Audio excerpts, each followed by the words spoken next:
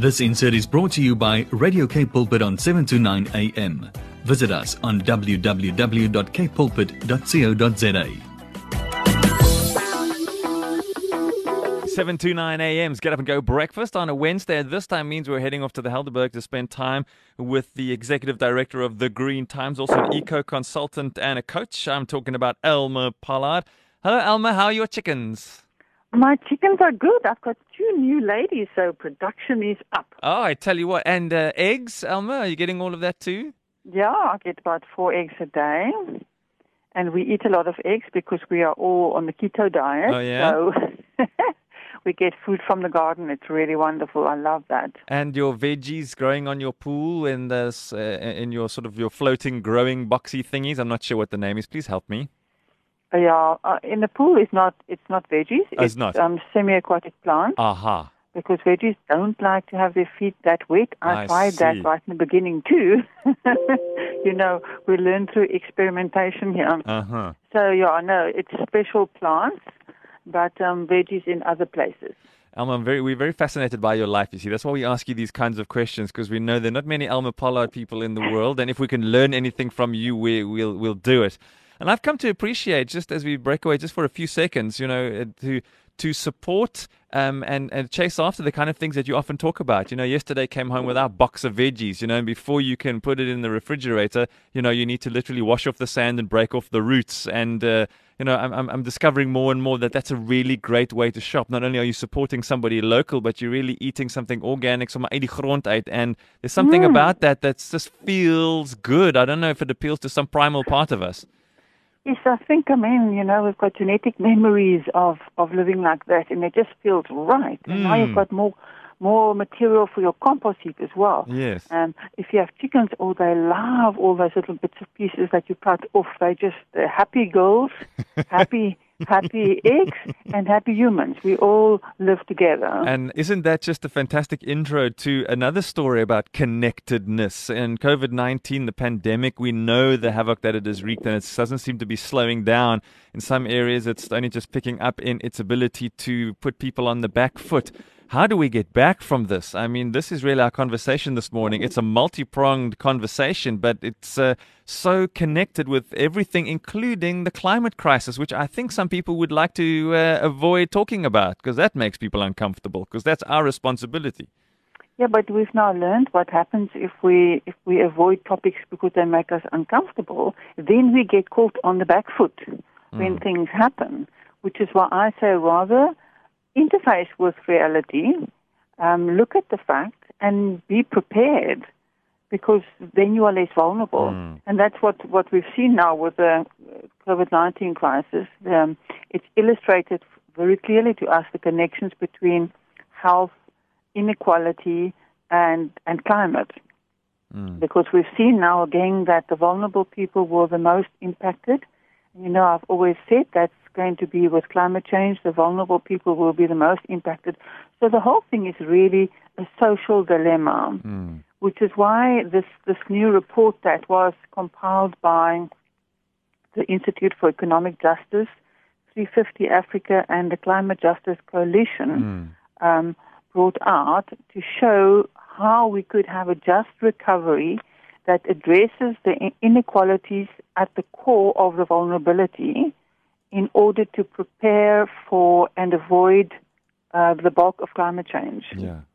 So the interconnections show us, you know, that there's a deep issue with our global economy, which basically was very much part of the issue that threw the vulnerable people under the bus. And it's part of the mainstream economic policy, which isn't really looking after the people on the ground and destroying the environment at the same time. So a just recovery will have to tackle global economic developments and do systemic changes. They talk about systemic underfunding and neglect of public services, as we see in South Africa, Yes. and increased privatization of those, which allows more exploitative practices through widespread deregulation and a pursuit of a profit above all else. And that's really the problem that caused such issues with the pandemic and with climate change. We saw that also when we had the drought a couple of years ago. We are not resilient because we are not really looking after our people. We are not prioritizing people properly. So they're saying we must have a more people-centered response that designs to get rid of our inequalities so that everybody has basic services, and there's lots and lots of work to be created in this. They say the pandemic gave a window into the problems that we'll face in the unfolding climate crisis. So they talk about we must leverage this moment, excuse the corporate speak, to build institutions and social solidarities that can dismantle the current order. So it's a big job. We literally have to make massive systemic changes because at the core of it, that's where the rot sits. Elma, who drives this? Because this isn't mainstream stuff. We know it should be, but it isn't, because that's not at the heart of how things work in the world, sadly. So who drives this? Who are the champions in the background that are pushing this forward? So not only one or two little things are happening, but the things that can shift mindsets and shift governments and economic policy. Who drives this? It's mostly the NGOs that are working on the ground and interfacing with reality. Like the Climate Justice Coalition. These people are deeply embedded in the interface between, the inequalities and the climate issues. So 350 Africa, 350 is across the world working with how humans and climate suffer together, and we are part of the environment. So we have poor buffers for our households because our economic response has been extremely weak. The government took proactive and progressive steps to fight a pandemic, but economically we've not had a good response. So, we have few decent public services. Our households are heavily indebted, and a lot of people's livelihoods are threatened. So, we are not ready for this. We were not ready. We are not ready for climate change, and we need to ensure that the financing, the stimulus package, can support these proposals and make sure that we sort out the rot at the core of the economy.